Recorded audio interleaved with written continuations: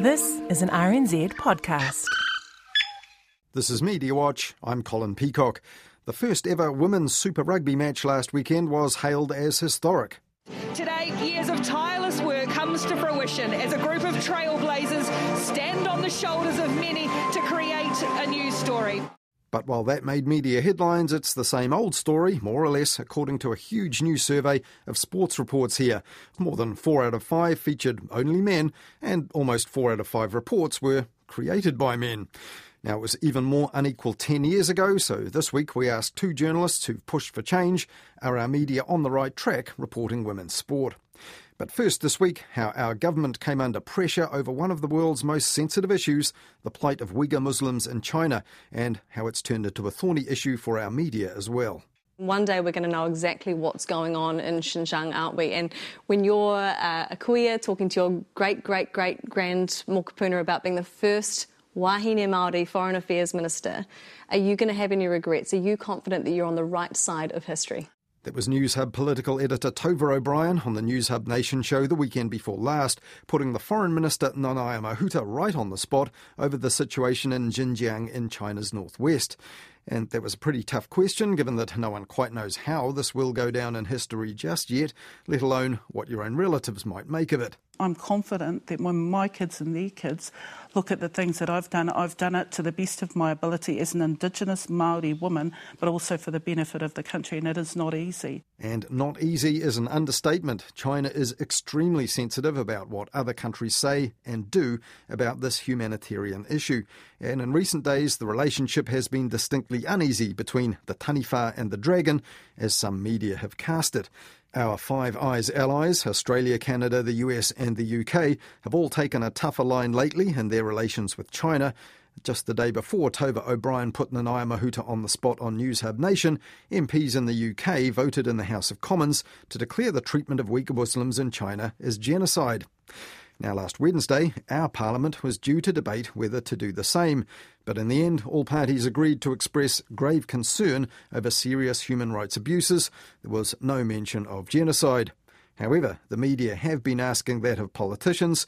Tova O'Brien put it to Nanaia Mahuta like this a fortnight ago in that interview. You talk about our independent foreign policy a lot, so what are we going to do?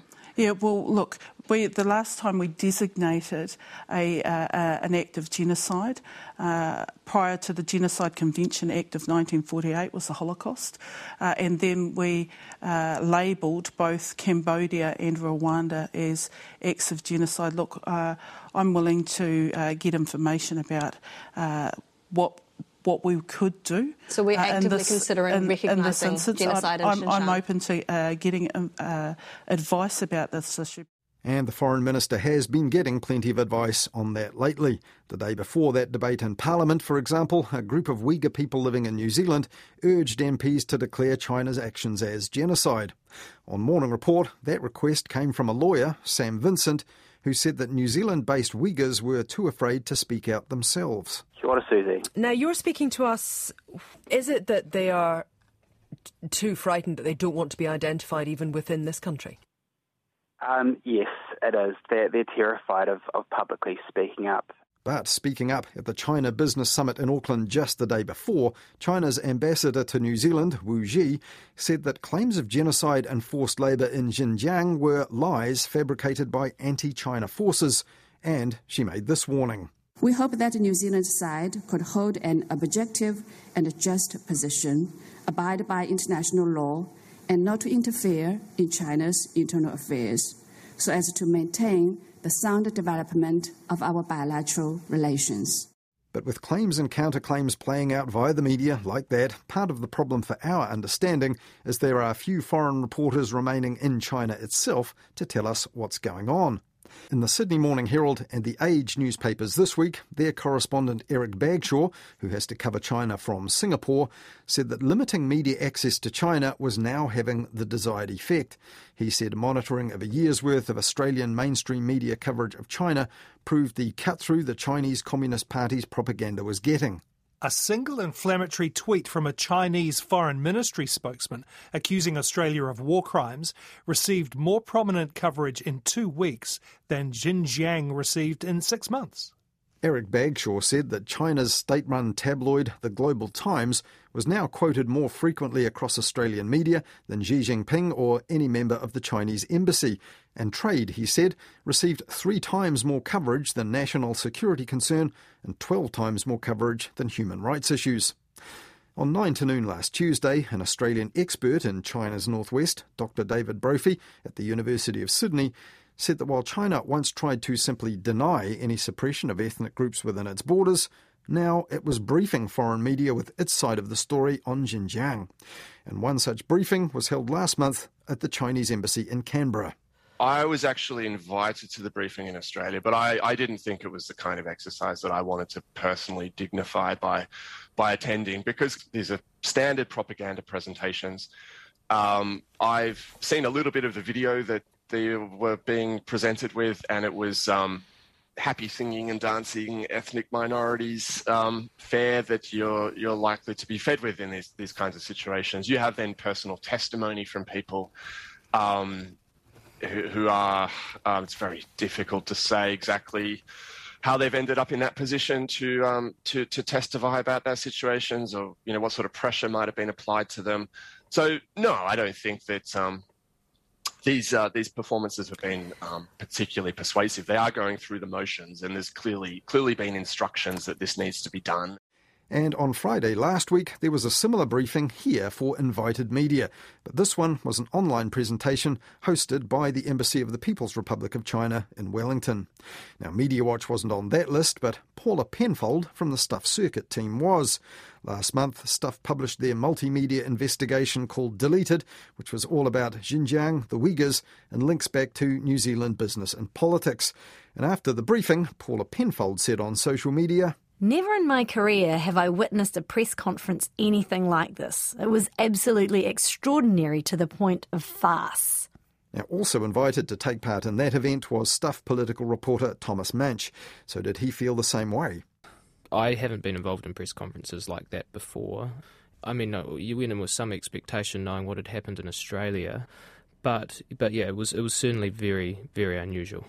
But how did this event come about? Did you just suddenly receive an invitation out of the blue? Because it was an invite-only event, wasn't it, for some journalists and experts, and a lot of journalists, and myself included, knew absolutely nothing about it until it happened. Yeah, so I went back through my emails, and the first email I got was on the 19th of April, so I think it came before we knew that the parliamentary motion was going to occur or come up. But it was just an email out of the blue from a spokesperson for the embassy who I deal with over email, though it came from a different email address than the one he conventionally uses. They said, great that you've expressed an interest in attending. Do you have any questions you'd like to put on the record first, or advise them of early beforehand? And then there were subsequent emails after that, just making sure that we would show up. And I was kind of aware that a few other journalists I knew, like I'd spoken to Paula, were invited, but I wasn't sure how broad it was going to be. And did it feel to you like something that had been kind of ordered from the top, something that wasn't really a news event, but something that for kind of diplomatic purposes, had been arranged? Yeah, I do wonder that, because, realistically, what could the Chinese embassy here expect the outcome to be? They've had similar experiences overseas in terms of, and the sort of the flow on media reports from it, noting how unusual it is and how the information didn't really directly address the question at hand, which is the abuse of the Uyghur people. But I do wonder if it was more a diplomatic effort. The embassy in New Zealand thought, given where the situation is at now, this is our time to do this. This is one of the tools we have in our playbook. Was there anything to be learned by, the presentations that were there and whatever, say, the ambassador and other speakers had to say about the situation? I'm inclined to say not really. A lot of information was conveyed. How many, what the sort of the GDP and the poverty level in Xinjiang, how that's changed, and how much rail line there are now, and there were a lot of information in there. But it did really feel like the performative, the lines we hear from Chinese foreign service spokespeople, commonly. So I personally didn't go in thinking we might learn anything new. Afterwards, I also had to ask the question, actually, is this worth reporting on because of the content of it and because the news value was questionable. But the fact that it occurred, I thought, well, gosh, we better report that.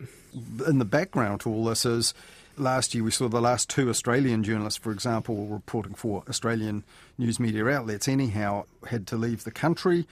So there are none now. So do you think this is part of a strategy which is, we're not getting messages from reporters based in China so much, it's going to be messages that are tailored through various channels, and this might be one of them, online briefings for journalists and experts in different countries around the world?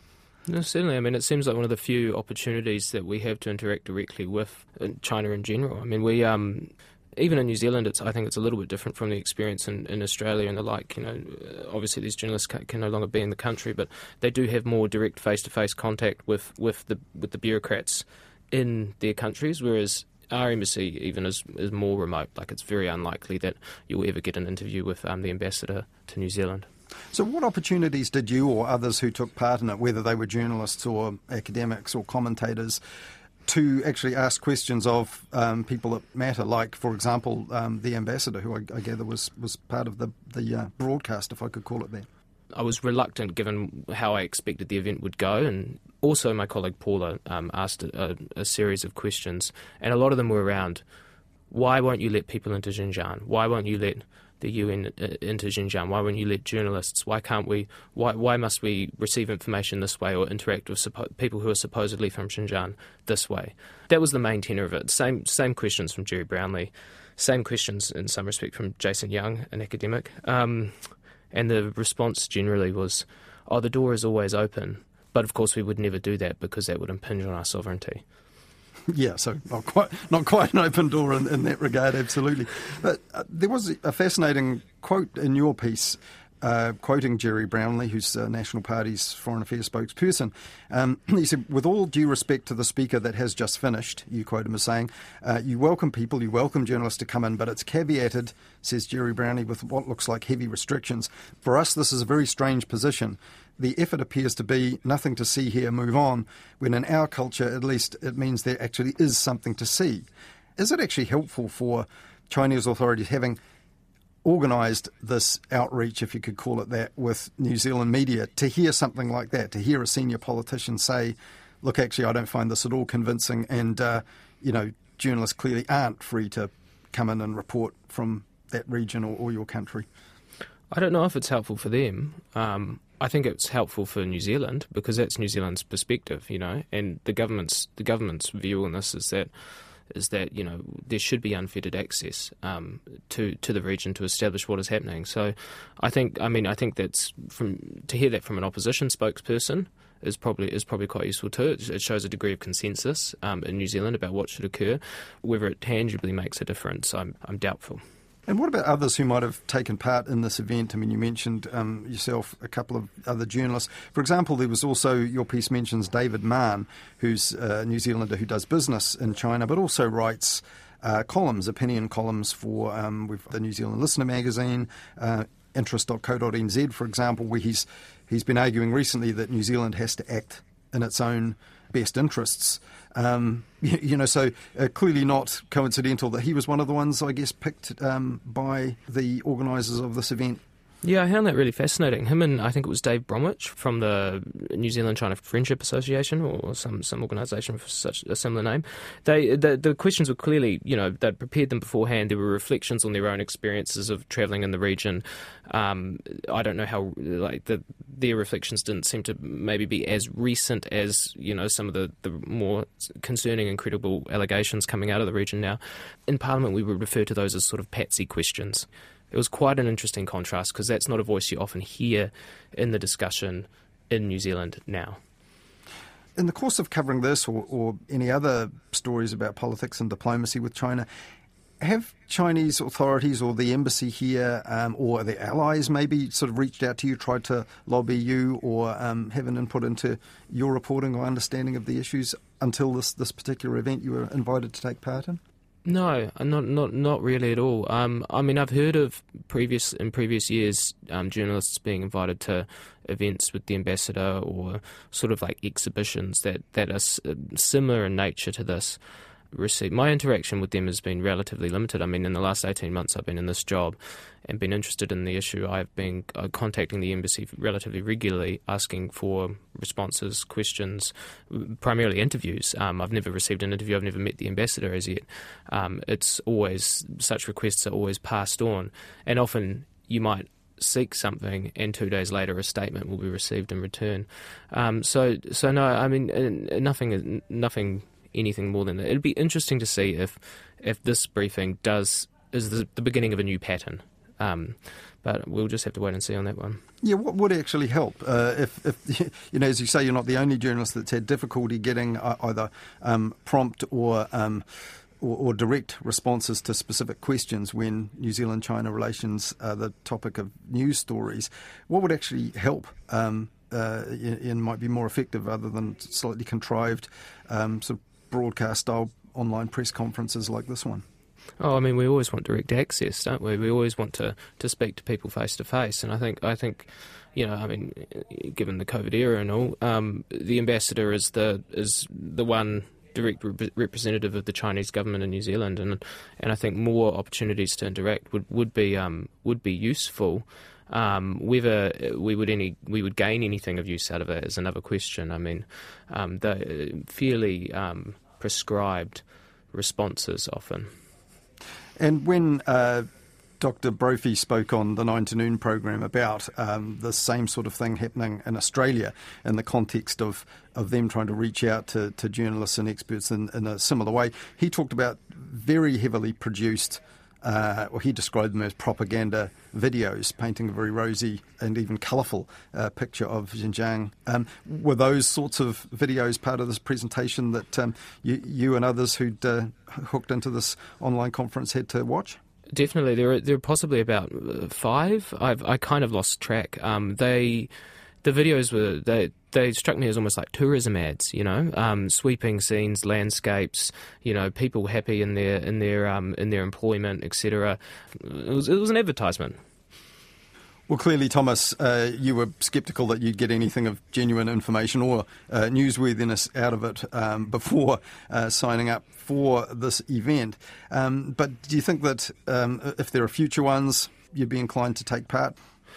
I think probably would participate again, if only to see what is happening, because and see if there's any shift. I mean, it serves a purpose at least in terms of understanding what messages are being sent out, what the view is. And you never know what someone might say in an event like that. There might be a message in there that is significantly different from what we've heard previously. There was Stuff political reporter Thomas Manch, one of the New Zealand journalists invited by the Chinese embassy in Wellington to take part in an online briefing about the issue of the Uyghur Muslim minority in the Xinjang province in northwest China. And this week, political parties in Parliament unanimously expressed grave concern about human rights abuses there. And Stuff's multimedia presentation about New Zealand's links to Xinjiang, deleted, which we mentioned earlier, is on the Stuff website, stuff.co.nz.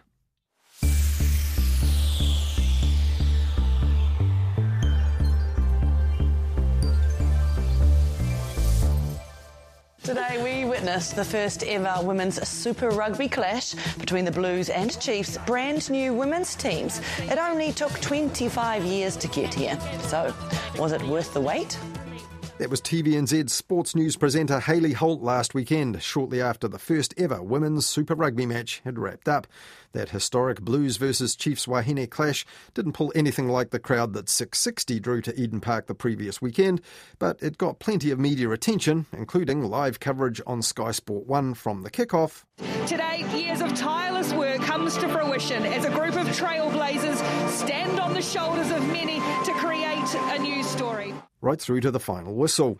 Otakua puts it to the toe, it goes out into touch, and history made on Eden Park. It is the Chiefs 39, the Blues 12 in the first ever women's Super Rugby match. The match was live blogged by Stuff and the Herald, and that evening it led the sports bulletins on TVNZ1 News and News Hub at 6. And the media verdict seemed to be that women's rugby was the winner on the day. But what about other days?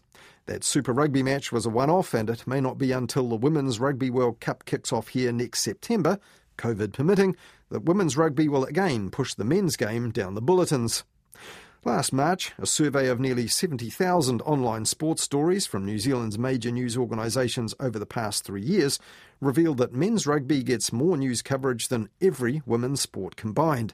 Just 10% of the online sports coverage was dedicated to women, the survey found, and 7% covered sport featuring both men and women. But the remaining 83% of space and airtime devoted to sport was dedicated to the men. And another startling stat was that netball accounted for 80% of the women's sports coverage, but that's only 2% of the overall sports news.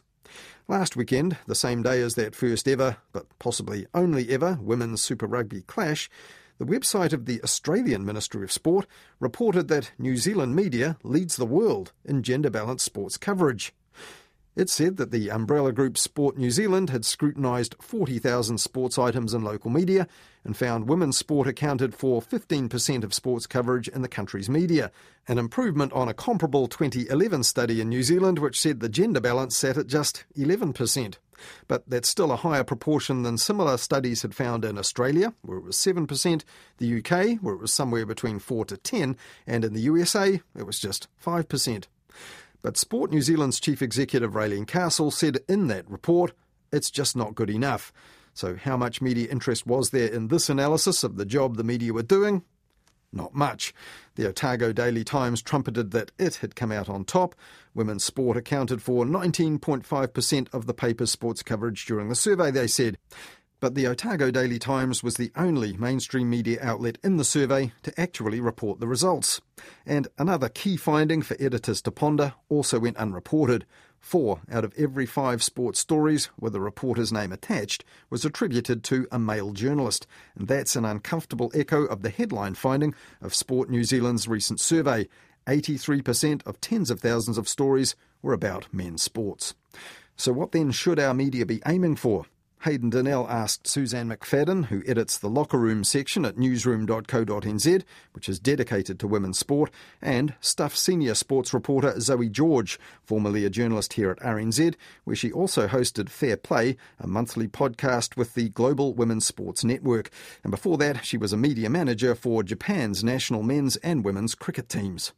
Kia ora, Zoe. Kia ora. And kia ora, Suzanne. Welcome to Mediawatch. Kia ora. Thanks, Hayden. So we're talking about Sports NZ's report about the coverage of women's sport in New Zealand. And the finding is, essentially, that women's sport gets 15% of the media coverage of sport in New Zealand. That is actually a world-leading figure. Isn't that kind of depressing? Well, I think because it is world leading, we actually need to acknowledge our wins here to start with. Now, there has been an increase in coverage of women in sport from 2011 from 11% to 15%, which also we're seeing more women in bylines than ever before. And the language that we're using and the way that we talk about women in sport's also changing. So back in 2016, Cambridge University did research around the language that we use on women, and it was like pregnancy and pretty, and now it's strong and powerful. So they're all wins. And if we look at it that way, then the only way is up from here. You agree with that, Suzanne? Yeah, I do. But I still think that I'm still not happy with 15%. And I know that Zoe isn't either. Until we change the face of our newsrooms, I don't know that we're going to get any better. You know, having more women in newsrooms, having more women making decisions in newsrooms. And I think that's where a change will lie. Now, the research shows that women are more likely to write about women in sport. But at Stuff, you know, we've only got a very small handful of women in our sports team. But it's the men who are driving this change, who are allies for women. What are the structural factors that are keeping women out of the sports sections of newsrooms, and how do you turn that around? At Locker Room, we are trying to encourage more women to write for us as contributing writers, but we've also got a full-time writer in Ashley Stanley, who we introduced to journalism through Locker Room last year, and she's doing an amazing job. The problem seems to be that there aren't a lot of young women out there who see sports reporting as a viable job. And I think that's where another area that we can change, you know, that we can make it look appealing, make them understand that hopefully they will be treated well in a newsroom. TVNZ have made a real conscious effort to have more women on their sports reporting team. And because I know, I've often heard sports editors say, we had a job for a woman, but nobody applied. How far did they look and how viable did they make that position? Is there similarities with something like the representation of Māori or Pacifica people in news stories? There's some parallels there because when you speak about that, Māori and Pacifica people say, well, it's hard to just be thrown into a reporting role, a junior role, and actually what you need is people that are like me and understand me in executive roles and leadership roles. Absolutely, absolutely. And within sport, not just in the media, but in the wider sporting context, you look at the government mandate that said that all sports bodies that receive $50,000 or more in government funding must have 40% representation of females on their boards by the end of the year. And if we look at something like New Zealand Rugby, for example, they've just had their AGM. They've got 2 women, which makes up about 28%. They're going to miss that deadline. One of the facts I found really striking in the report was that actually when you separate out women's sports presenting roles and women's sports reporting roles, the stats actually go down a heap. So, for instance, News Hub goes down from 29% women to 8.6% women when you exclude sports presenters. The reporting roles and the actual journalism roles, those are the places where the narratives are created, right? So is that a real part of the problem, that women don't have influence over the narratives? What I found so fascinating about some of this research was that there were 5 sports in which women got more coverage than men. Netball, obviously, but then there were 3 other sports within that all had welfare issues within the last 9 months. So gymnastics, canoe racing and hockey. And you go, this is quite interesting. Why is this? With rugby as well, though, let's talk about that because that was something more than 30% of the overall, coverage of sport and predominantly men's sport. I think it was like 90% or something rugby. But the thing is, though, it's not just about media. It's about sport-wide as well. So when COVID hit, the first thing that got sidelined by rugby was women's rugby. So how are we meant to report on women when sports bodies are sidelining women? Yeah, I agree with Zoe. It's definitely up to the sports as well. In a sport where you have both women and men playing, we'll get story ideas about the men in a press release, and down at the bottom, there'll be one paragraph about the women's equivalent to that competition. Yeah, and one of the things that wasn't captured in this research as well, and it's actually going to be released, I think, this month by Sport New Zealand, they are doing a case study on the Super Smash, which is the T20, domestic T20 competition in which men and women played double headers. So they're playing the same game in the same conditions on the same day.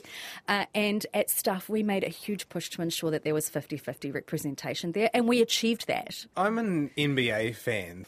When I try and get my news on the NBA, it's very easy. There's a huge infrastructure surrounding it. There's all the box scores. There's a huge amount of commentary. There's all of it is provided to me very easily. And if I want to do the same for the WNBA, it's not quite as easy. How much of the disparity in coverage is due to that ease of access, and that goes down to the broadcast of the sport itself?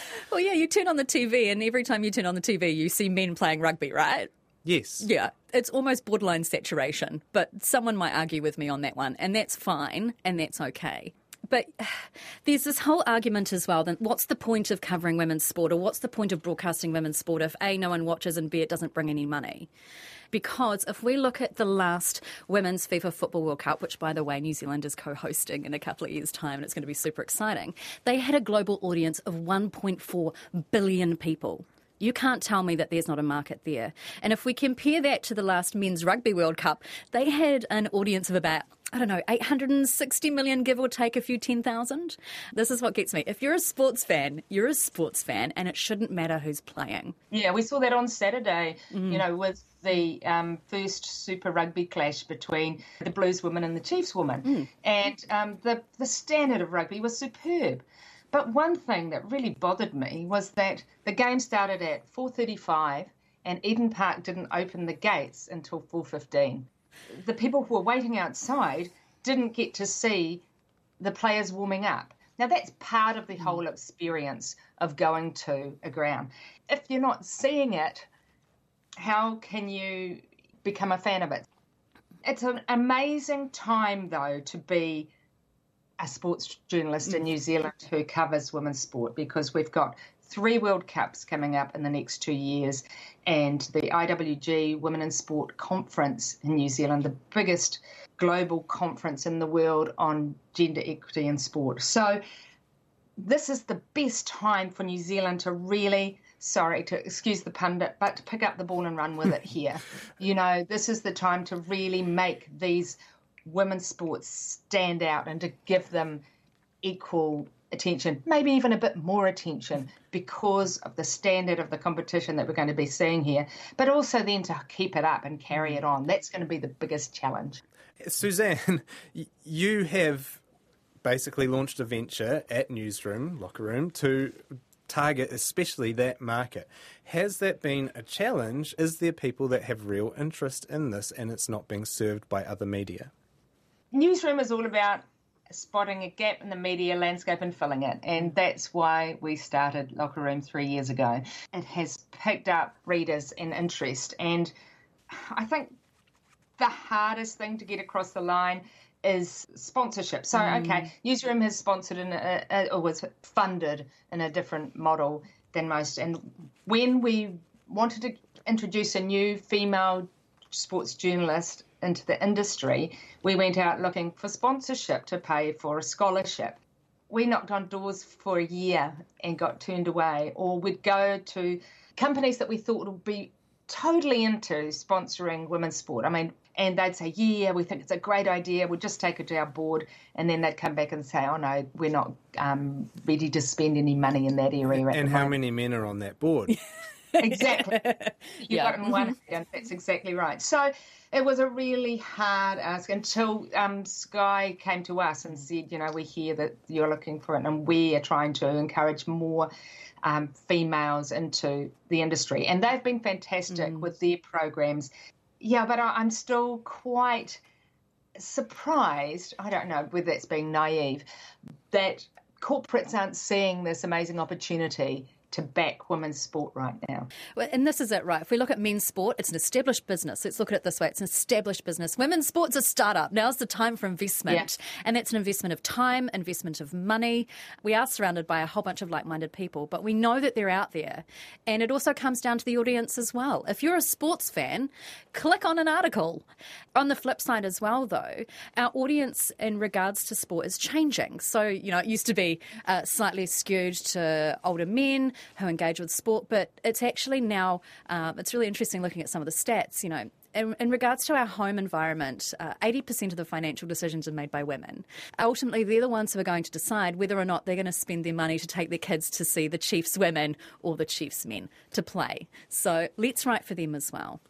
5 years' time, you're in charge of the media. You get to sort of enact your entire vision, what the sports media will look like in 5 years' time. Yeah. What does it look like, Suzanne?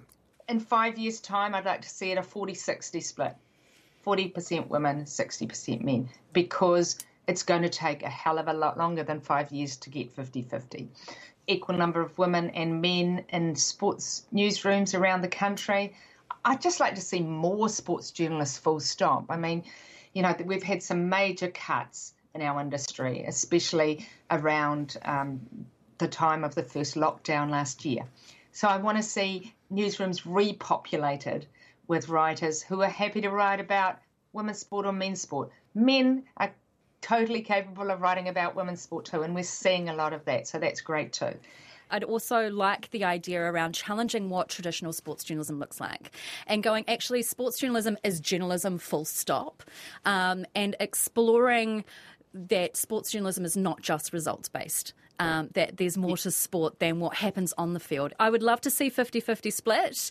It's going to take a little while, but for now, I would love for news organisations to go, okay, 15% is a really good base.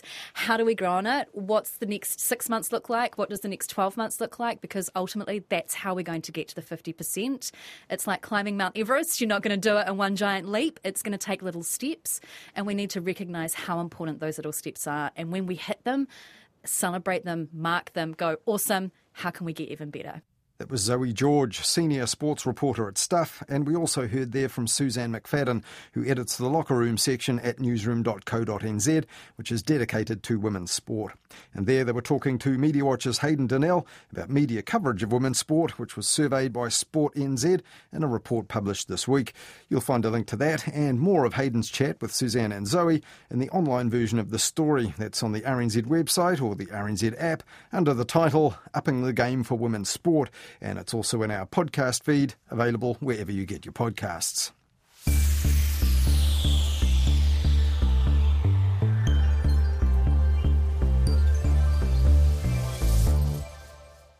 Last weekend here on Mediawatch, we looked at how news media outlets sometimes poll their own audiences on topical issues and then report the results as if they represent public opinion. And to make the point, we asked our followers on Twitter if news media should be barred from doing this because the results are unscientific and therefore unreliable. A whopping 88% of our respondents agreed, and then stats expert Professor Thomas Lumley told us this was also an unreliable result as far as wider public opinion is concerned, for exactly the same reason. Indeed, Professor Lumley told us that polls like this can actually make us less informed about issues, thanks to something called anchoring bias, and he also told us he thought that reporting results like this as news contradicted the Media Council's accuracy, fairness and balance principle. You wouldn't just go out on the street and interview half a dozen people and call that a representative, and say that described New Zealand opinion. And I think the Media Council would object if you did. And the same way here, I think criteria for what sorts of polls count as evidence for their results would be valuable. Now, last week we mentioned that the Media Council had in fact considered one such complaint last year about a question of the day online poll from NewsHub asking people for their preferred Prime Minister. But that complaint wasn't upheld by the Council. Its decision noted that while such informal polls can be misleading, they can also provide an entertaining and even rough and ready guide as to what people think. But we didn't mention last week that the Council also said in that decision people should be able to judge the validity of polls, and the Council would have upheld that complaint if NewsHub hadn't added a disclaimer to the poll stating that it would only run for 24 hours and that the results were unscientific. And as a result of that, NewsHub now does this for all of its Question of the Day polls. The Media Council also said at that time there's no harm in Ask the Audience polls if the subject is relatively trivial and treated as a bit of fun. But using them for a serious subject during an election campaign does undermine the reputation of the media, the Council said, because those polls are prone to manipulation and could even be used as fake news fodder. And the Media Council did uphold a complaint about that as well in 2018, when another Daily News Hub poll asked people to rate the Prime Minister at the United Nations. At the end of the AM show one morning, they said that 46% said her performance was great at the UN, while 29% said it was poor. But by the end of the day, only 4% of the respondents said it was great, and 95% had said it was poor. Now, those results were online for days, with no indication of the number of votes cast, and MediaWorks eventually admitted that the poll had been artificially manipulated. The Media Council said at that time news media need to take special care to ensure they are not being manipulated to political ends and to ensure that the public can have faith in the integrity of their mainstream news sources. And with that in mind, last weekend here on Mediawatch, we also spoke to the lead authors of a report called Trust in News in New Zealand, which surveyed 1,200 New Zealanders back in March. And we heard they reported lower levels of trust for all major news outlets than a similar survey recorded just 12 months earlier. Now, one of the reasons for the decline, the authors concluded, was the overlapping of news and opinion in some news outlets, and some respondents also said politicisation was a problem. And when discussing what the authors concluded were statistically significant falls in trust for NewsHub and the talk radio network News Talk ZB, one of the report's authors, Dr. Greg Treadwell from the Auckland University of Technology, pointed out that the survey was conducted at a time when controversy about talk radio hosts John Banks and Sean Plunkett was in the headlines. At that time, John Banks had recently been fired as a fill-in host after outrage of his handling of a racist talkback caller, and Sean Plunkett had agreed to quit his afternoon show on the same network after criticism of his approach to race issues on the air. Now, Dr Treadwell said in last weekend's Mediawatch that this could have influenced their survey results and that could have created the impression that these events dented the reputation of News Talk ZB.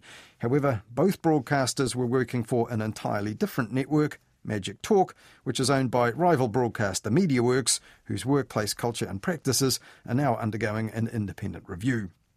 Well, that's all we have for you in this weekend's Media Watch. We'll be back again with Midweek Media Watch at about 10:30 next Wednesday night, talking to Karen Hay on The Lately Show. And then back again with Media Watch at the same time next weekend, here on RNZ National.